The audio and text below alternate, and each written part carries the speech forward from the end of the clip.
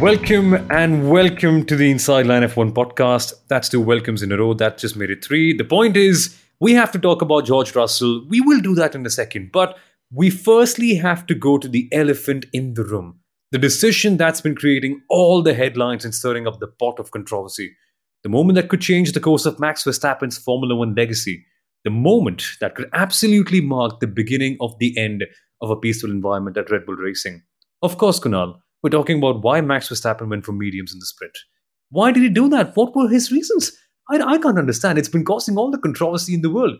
Yeah, there's this one little thing with Sergio Perez that also might have happened at the end. We'll get to it, but I just can't figure out why he went for the mediums at the end. I'm still scratching my head about it. Well, you're scratching your beard, firstly, as I can see it. But for me, are we recording? Are we racing? Or are we taking the 1, 2, 3? To me, that was also a very controversial message, right? George Russell being like, guys, let's protect the 1, 2. Let me not race Lewis Hamilton. Let me not race the greatest of all time, Lewis Hamilton. You know, he says that several times, especially when he sort of finished ahead of Lewis. But, oh my goodness. There was Max Verstappen on one end. There was George Russell on the other. Then there was Charles Leclerc at, one place. And then there was Fernando Alonso in another. And Lance was taking a stroll or making others take a stroll on the green side of the tarmac. And I don't even know. And wait a minute. Suddenly, what happens in Monaco doesn't stay in Monaco. It actually comes back to bite you in Brazil, of all the places, right? So this is going to be a 3-hour-long episode on the Inside Line F1 podcast. And, I know F1 stats guru Sundaram is waiting out there, giving us some of his best stats. But this is the time to have our best banter. Max Verstappen had the cheapest way to win or to invest more in Checo Perez's loyalty towards his world championships, right? P6 in a random race after everything has been sealed. But Max said, no way, we need to have banter on the Inside Line F1 podcast. So I'm not going to let Checo Perez through. And that's what happened. I can't believe it. But actually, let's get to working on this. I just can't figure out. I've been thinking for the last day, I think, at this stage right now, just what could his reasons possibly be? I've come up with a potential list of ideas. And Sundaram, I want to know what you have in mind for this as well. But maybe his religion of racing's dogmas claim that on days when the sun rises on the east, a true practitioner of the Verstappen religion of racing just does not let a car go past. That could be one. The other could be the fact that he thinks that Sergio Perez hasn't been a good enough teammate. Maybe he was expecting Sergio Perez to just go cannonball all the way in, do what Valtteri Bottas did in Hungary last year, and take every car out in the sprint so that Max Verstappen could win and start on pole once again. So, what do you reckon, Sundaram? Just why could he have not let him past? What could it have possibly been? It's been 18 hours after the race, and I've really been trying to wrap my head around this. And to be honest, okay, you've come up with some very interesting, suggestions or reasons as to why he could have done that. But I have absolutely zero thoughts as to why. On what is a justifiable reason that he's done it. I'm absolutely blank. And if you're bringing back Monaco, then yeah, I think that was 10, 12 races ago, and I think it should have been done and dusted. He should have been really past it. So I really have zero justifiable reasons for that. I'm going to bring back Mexico 2021. The Mercedes is on the front row. Max Verstappen starting P3. I think Bottas was on pole position. All Bottas had to do was hold off Max and let Lewis by. But guess what Bottas did? He actually blocked Lewis and let Max by. Of course, depends how you see it, but Max got that super long slingshot, and then from the outside he overtook both the Mercedeses, and then Max was in the lead of the race. Imagine if Checo Perez at such a crucial moment in 23 or in 24 decides to not let Max get priority or not let Max get by. What will happen? But, guess what? That's Max Verstappen. Maybe he believes he can win these titles all by himself. And cheeky statement from Checo Perez. He said, Max has won these 2 titles because of me. I mean, there is some gravitas to this. Of course, it's Max's talent, superiority, etc. But last year, several moments. I mean, Abu Dhabi, we remember he was driving at Formula 3 pace, when Lewis Hamilton came up to try and overtake him. I think it was even in Turkey last year, and ESPN has come up with this full list of things, Baku last year, including this year. I mean, yes, it's been a walk in the park, but let's remember every time Max has not been capable of taking a win for whatever reason, Checo has gone and taken the win and not let Leclerc or Ferrari claim wins. So it is teamwork that has got Verstappen his wins. It is teamwork that Red Bull are right in expecting as well. But like I said, what happens in Monaco comes up to bite Checo Perez in Brazil, because there was these rumors about, the after party and him having some misbehavior there, which probably has cost him some peace at home. And now his misbehavior in qualifying on Saturday has cost him some peace in Red Bull Racing. But, it's not that I'm trying to paint Checo Perez differently, but let's remember this. Japan was when Max Verstappen won the Drivers' Championship. The next race in Austin, we saw Red Bull Racing win the Constructors' Championship. Now, what has happened in the two races after that?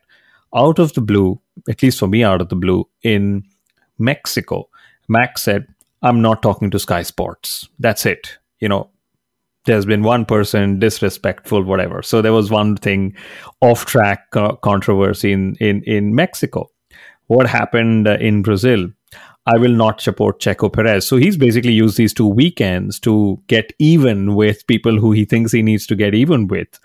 I don't know who he's going to get even with in Abu Dhabi. Could it be us? Could it be Michael Masi? Could it be Daniel Ricciardo? I don't know. I mean, that's just what Max is out with an agenda. I mean, as fantastic a talent he is, it's like corporate PR suicide, as you'd call it. He's done personal PR suicide, but maybe he doesn't need the PR. Maybe he just wants to win everything he can, just go home and say, I won everything I could. I don't know. Wow, Sundaram, that's petty, isn't it? If you remember, Verstappen had this little incident with Charles Leclerc from his junior days, and I wonder if he's really gotten back to Charles Leclerc, or was it already done in 2019 Austria? If it's not been done, then I think Leclerc should really be worried about that in the next race or in the coming races. Because I don't know, Verstappen has a little notebook and he keeps note of all the little incidents that other drivers have done against him. There's an Esteban Ocon as well. So I'm not really know I don't even know if he has a little notebook and he keeps note of all those things. The hit list of something, Kunal. Yes. It is. And can you imagine? It's Ted's notebook that he has a problem with, but here is Verstappen's notebook that everybody sort of seems to not want to get onto. And I know the Netherlands is a massive market for us, top 3 listener markets, guys. We love Max's talent for what it is. Absolutely phenomenal, once in a lifetime, generational talent. But yesterday was a very cheap shot in our view. We're just calling it as that. So if you like us or you don't, leave us a good rating, because that's what these apps and podcasting platforms and their algorithms like. I mean, it's the same thing, right? You don't like what Max Verstappen did to Perez yesterday, but you'll still go out and support him. So go out and support us on all these platforms. Oh my goodness, this was quite something. But the way I can look at it this way is that he's the fastest kid in the world. I don't want to elaborate on that statement. I think it speaks for itself. But I'm just confused about this whole thing. I think we're at that stage of the episode where we should talk about George Russell and how good he was. Poor George gets on being ignored all the time once again. But for a second, who controls the management over here? Is it the drivers? Is it the management at Red Bull Racing? Do the inmates run the asylum now? That's a weird way of managing a team, right? Of course, it works because there is only one number one Max Verstappen over there. But I want to see how this dynamic plays out eventually. But to George Russell, 11 minutes into the episode, we haven't spoken about him. It's just that sort of weekend, I suppose, right? Whenever something really exciting happens to George Russell, there's something even more exciting happening in the race weekend. Let's say Spa, say Hungary last year as well, when he scored his points with Williams. Something crazy tends to happen all the time. But when you think about all that's gone on over the course of the last 4 years, Sundaram, it feels like a great moment to see the circle come close, especially after Sakhir 2020. Yes, the emotions might have been sapped away by the whole controversy, but when you come to think of it, what a moment this has to be at the end of the day. Oh, absolutely. It's a huge moment for Formula One, and it's a huge moment for George Russell personally. And I always think that whenever we have a new pole sitter, or whenever we have a new race winner, I think they should be the people who should really be hogging the limelight, because in this generation where you don't really see a lot of different race winners or pole sitters, and you finally do have one, I think they should be at the very front of it. And Max Verstappen's controversy has literally stolen Russell's thunder, and on all over the internet, Instagram, Twitter, there's only talk about what Verstappen did and what Sergio Perez responded to that.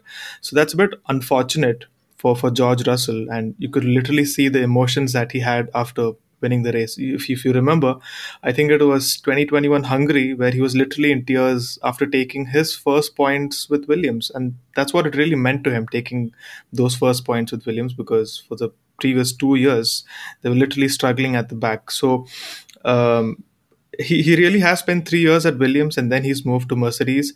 And these little things really, really matter to him. When he started from the front row, when he started from pole position, and you could also see it in the Drive to Survive episodes when Toto Wolff announces that Russell is going to be a part of Mercedes. That little smile on his face, that when a little kid gets a little piece of candy, how jovial or how happy he gets.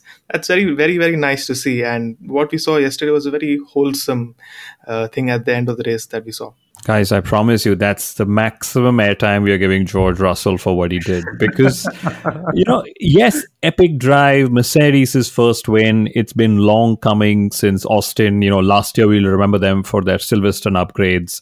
This year it's the Austin upgrade that's, put them in contention for the last 3 races. It took them 2 races of being in serious contention and winning the third one. And that's a really good strike rate, if you were to ask me. But one insight which Andrew Shovlin gave before I sort of move on to some of the other points that I've written down, I'm still sticking on to banter, okay? Andrew Shovlin made a very interesting point. He said there was a very narrow window to get our setup right for the weekend, because remember, there was just FP1 qualifying, FP2 where it was actually not free practice because your setup was still fixed. Your cars were not allowed to be changed. Then there was sprint, and then there was a race, right? So Mercedes believed that it was their hard work and their homework leading into FP1 that allowed them to get a setup which gave them better tire degradation than Red Bull and Ferrari. And that's probably why they were so good. Yes, the temperature was cooler, but and so on. But it's not just one thing. There's certain smaller factors that sort of fell into place out here. So that was about George Russell and Mercedes. Very interesting insight there. But this whole controversy has also, sort of put a few things away, like Ferrari putting Charles Leclerc on inters in Q3 and then praying for the rain. And then when he says, but guys, there's no rain, pop comes a reply saying, but it's raining at turn 12. Often forgetting that there are 15 corners on the circuit, right, where the inters need to work and not just turn 12. And then there were so many teammate battles this weekend. I mean, the Alpines had an issue. Aston Martins had an issue. Ferrari had an issue. Red Bull had an issue. I mean, just so many teammates just battling each other out there. Lando Norris, he had ill health. He was almost going to give Nick de Vries the chance to drive for another team, but that didn't happen. Eventually, McLaren had a double DNF, but Norris and Leclerc came together very, it's usually a very clean racing pair that we know, right? And promptly, Norris came to Viaplay after the accident or after the race, and he says, Leclerc was on the outside. He was taking all the risk. I don't know why I end up getting the penalty, right? And then last of all, the best of all, and I know this is what will get F1 Stats Guru charged up, Fernando Alonso's charge through the field, in the Grand Prix from, P17, P16 to P5. So it's like the Brazilian Grand Prix was like a treat to us, saying, here you go, content creators. Yes, the titles have been wrapped up. Here we give you one race with so many talking points that you will struggle to pick that one big talking point from the weekend. Can I say something? If you consider the weekend as a whole, this was the ideal race weekend for a Formula One fan because you had literally everything there. You had a maiden pole sitter, a maiden race winner, an underdog story, you had rain, you had teammates battling it out, you had champions battling it out, and there's a lot of controversy as well. So I think this was the ideal race weekend for a Formula One fan. Can we race in Brazil more often? Maybe sprint Yeah. races, reverse races, something. Seriously, seriously. And plus, we also need to take that idea of having a former world champion's giant head placed near the circuit as well. Because the day Fernando Alonso retires, again, I want to see a giant Fernando Alonso bust at the Catalonia circuit, maybe atop the hill behind the paddock. That'll be amazing to watch, right? Whenever you're making a move and you're thinking, wow, that was a good one, there's a giant Fernando Alonso smiling at you and saying, no, silly boys, that's not good enough. Something like that. It's amazing, though, how they decorated the circuit. They had this giant statue. The murals were amazing. It felt amazing with the atmosphere too, because there were so many fans. And speaking of more randomness, Kevin Magnussen apparently was stranded in the middle of the circuit as well, Kunal. And that just adds to the crazier things that we also saw this weekend. Because after his crash with Ricardo, apparently he was stranded at the wrong side of the infield, and so he had to wait for a long time. So he watched the race in the third best seat of the house, essentially. Not the PTM Insider Live watch along with Peter Winston that we had yesterday, but in the infield watching the cars go past, which is still pretty fun, but not so much when you could be participating in it. What a crazy weekend for him, even though. But that pole position was magic. This race, I love characters like Kevin Magnussen, including Max Verstappen. I mean, usually you'll have drivers like corporate PR robots, they're told what to say. But Kevin making faces at the camera on the world feed, showing all that excitement for his first pole position. And remember, this is his second comeback to Formula One, literally, and he's relishing it. He's grateful about it. It was unfortunate the whole story ended the way it did on lap one, but that's just the Haas story. It's always full of so many ups and downs that you somehow believe that they have no baseline, so to say. But there are two more things. I mean, Leclerc literally begging for that place on the podium. I felt really bad for him, not because he was made to beg, because apparently the Ferrari team had agreed in the debrief that they would swap around and help Leclerc take more points away from Checo Perez, right?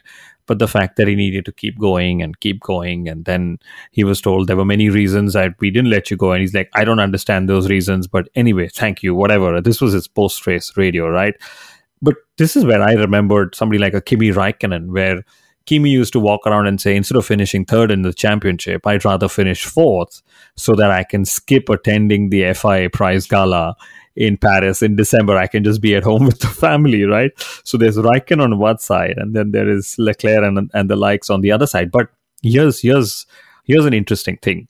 With the whole situation, Verstappen not letting Perez through, and Charles not being given position by Carlos Sainz, they go equal on points into Abu Dhabi, which is great for the business of Formula One, because Abu Dhabi pays more money to be the last race of the season, hoping that it gets a title decider every year, or as many years as possible. So instead of getting a title decider this year, they will now have a P2 deciding race in a few days' time. So some worth for their money.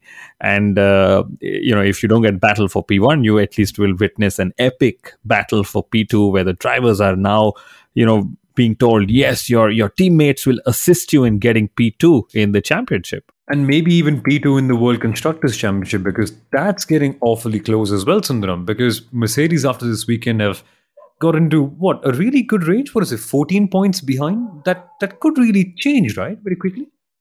Yeah, I think it's 19 points. They're just 19 points behind Ferrari right now. And that literally means a couple of podiums could literally catapult them into second. And that's something that Ferrari really, really don't want to see at this point. So it's going to be very, very spicy, I would say. And also on the point of Sergio Perez and Leclerc are equal on points. But if both of them retire from the Abu Dhabi Grand Prix, it'll actually be Leclerc who gets second, because he has, by virtue of having more wins this season than Perez. So Perez literally has to get more points than Leclerc at Abu Dhabi.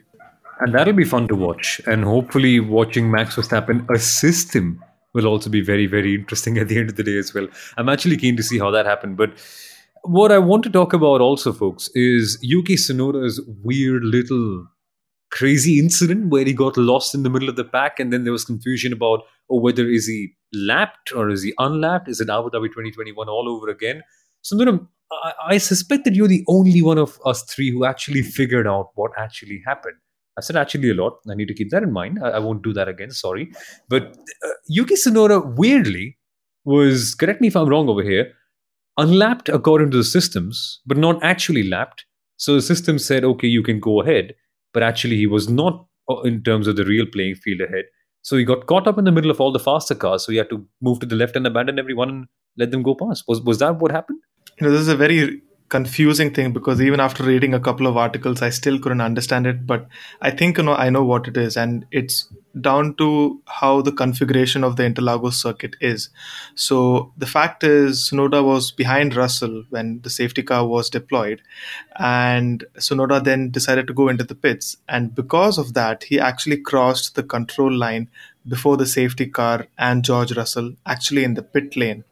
And the automated FIA system, it actually indicated that Tsunoda had actually unlapped himself on that lap. And by the time Tsunoda was back on the track after exiting it, he was once again into the whole pack once again. So there was a little bit of confusion on how the system was implemented. And I think every few races this year, we're getting to know that the regulations are there, but they're probably not foolproof. And it's a little bit more difficult. And probably they should have tested this out much better than they actually have. I'll tell you what's foolproof.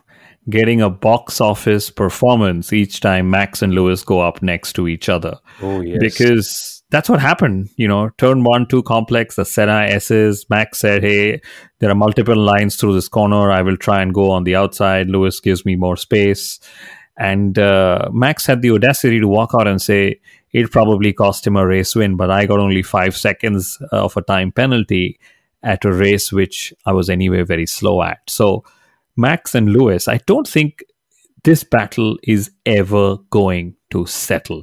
And not that I'm taking sides. I do believe Lewis had to leave him a little more space than he did.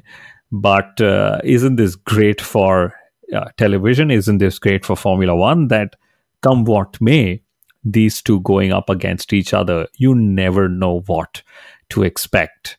And to me, that was great. I mean, Lewis, of course, finishing P2, very excited for the team, scoring a 1-2, which is where I got a fantastic stat to read out, courtesy of Mr. F1 Stats Guru. So 3 teams have scored a 1-2 race result this year. Ferrari, Red Bull, and now Mercedes.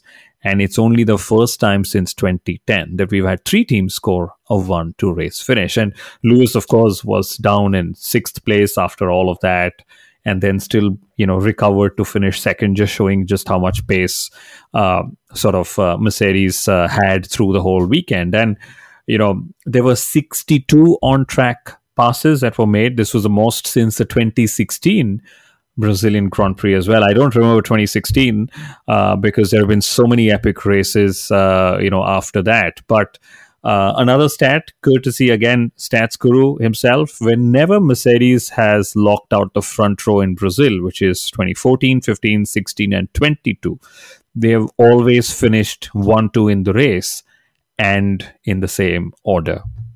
Kunal, do you really not remember 2016 Brazil? The wet race, Verstappen overtaking Rosberg on the outside after the Senna SS? Do you not remember that? Really?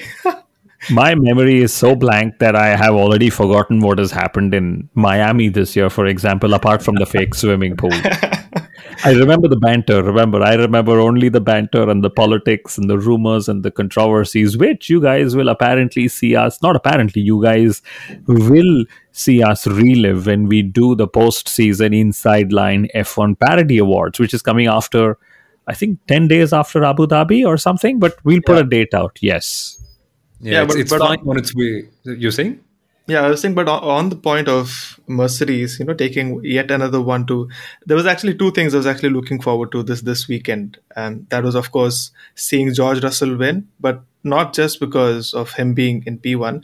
The other thing is that back in 2019, when England won the World Cup, the one-day World Cup, on that same day, there was yet another British driver who won the British Grand Prix. And after England won the T20 World Cup yesterday, I was rooting for yet another British driver to win the Brazilian Grand Prix, and we did get that. Lo and behold, it was Ben Stokes who hit the winning runs once again for England. Yes. So, interesting enough. Also, that raises a question in my mind. Technically, even a T20 match is a one-day match. But hey, that's something to talk about on a cricket podcast, not the F1 podcast over here. But just a word on Lewis Hamilton before we end. It must have been really gutting for him to finish second, but it didn't quite seem like it. I think, if anything, he's really learned how to be very gracious in defeat over the last couple of years. The old Lewis Hamilton might have been crying about it, might have been a crybaby, might have been really aggressive in the interviews, but the way he's matured as a person has been interesting to see.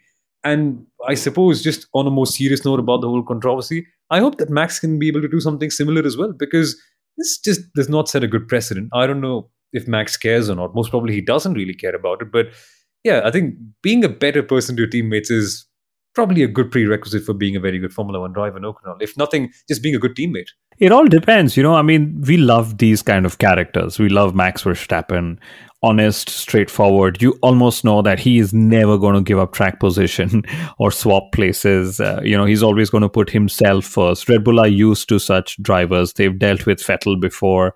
And remember, I mean, now we love Sebastian Vettel for who he is, very statesman-like, he was willing to give up 1 point to Lance Stroll, which he did. And, after the race, he said, the least you could have done is given me my point back, right? So, of course, there is still that urge in him.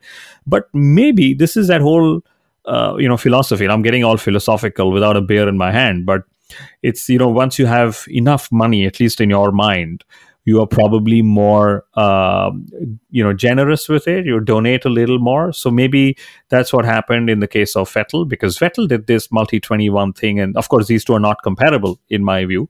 But, Vettel was at his ruthless best at Red Bull as well. We are seeing Max at his ruthless best. If Max goes on to win 3, 4, 5, 15, whatever number of titles, maybe along the way he'll realize I've had enough. And I've had enough with the support of a team and a teammate, and maybe I can give up, this 1 point or one win or one whatever for the teammate. Because we saw, if Michael Schumacher could give up a win at Indianapolis for Rubens Barrichello, this was after a lot of times he took the win away from Barrichello. Case in point being all those races in Austria, which we've seen. So it's probably just a matter of, when Max will grow up and mature enough by himself to feel, I've won enough, I have scored enough, I have enough. Maybe I can give this one away. That's probably when it's going to happen. And it's not for us to say when he should do that or if he should do that at all. But it is for us to keep talking about it and keep the controversy open, because, hey, what are we going to do between Abu Dhabi and preseason testing next year? Maybe feel sad about Latifi not being there. But no, on a serious note, Sundaram, it's inconsequential, right? Because the championship has been won. Well, of course. And continuing to Kunal's point over there, where he says that Vettel has reached that place in life where, he's a little bit more chill. I would really like to see Fernando Alonso reach that state of mind, that attaining inner peace where someone crashes into him or overtakes him and he says, silly boys, you can do that. I'm totally chill with this. That'll be very, very funny to see. But yeah, I'm really hoping I can get to see that one day. Yeah, I'm really sad though, because this time next week we'll be talking about Fernando's last race with his best friend Esteban Ocon, and yeah, among many other things. I really can wait for Abu Dhabi. I want it to go on for longer. I don't want the season to end. I want it to end, but I don't want this sort of banter and all the controversy to end as well. But folks, we'll be back with more of this for the final preview of the final race of the season. So wait, does that mean we're going to have 2 previews for the final race of the season? Whatever. We're going to have the Abu Dhabi GP preview coming in rather soon, this time next week. But Sundaram, what are you looking forward to the most for it? I'm not actually looking forward to the race in a way. I would love to see this season end. I can actually go and relax a little, but I'm really not ready to see Sebastian Vettel go. And I wouldn't think people would remember it as the season finale. People would probably call it Sebastian Vettel's farewell. And there's going to be a lot of teary-eyed people next weekend. Definitely. You please don't forget that there was Mr. Latifi as well, who's going to have his last race of the season, which begs, I have to ask the question. It's going to blow up on social media. You guys probably know what the question is, but who are you going to vote for the driver of the day? Is it Vettel? Is it Latifi? And wait a minute, there is news that Haas is going to announce Hulkenberg within 24 hours of releasing this episode. So are you going to vote for Mick Schumacher? And maybe we could just have a joint one between Vettel Schumacher, given their whole bromance. This could very well be the farewell race of 4 drivers. You've probably missed Daniel Ricciardo as well. There's no certainty of where he's going to be next year, if he's going to be back in Formula One as well. But it could be Daniel Ricciardo as well. You know what? Let's actually decide who we're going to vote for in the preview episode that's going to come up in a couple of days. But folks, thanks for listening to this particular episode. And what are your thoughts on this entire controversy that we've got right now? Let us know by reaching out to us on social media, by checking out the links on our description, Yeah, still, whatever. Yeah. Point is that you can reach out to us by checking out the links down below. And if you did enjoy us, as Kunal has mentioned, give us a good rating. Even if you didn't enjoy us, well, just give us a good rating as well. What's the worst that can possibly happen? And thanks for listening in. We shall be back with the Brazilian GP preview in a couple of days. But till then, let's just keep on wondering, why did Max did what he did? What a controversy. What a crazy weekend. Goodbye.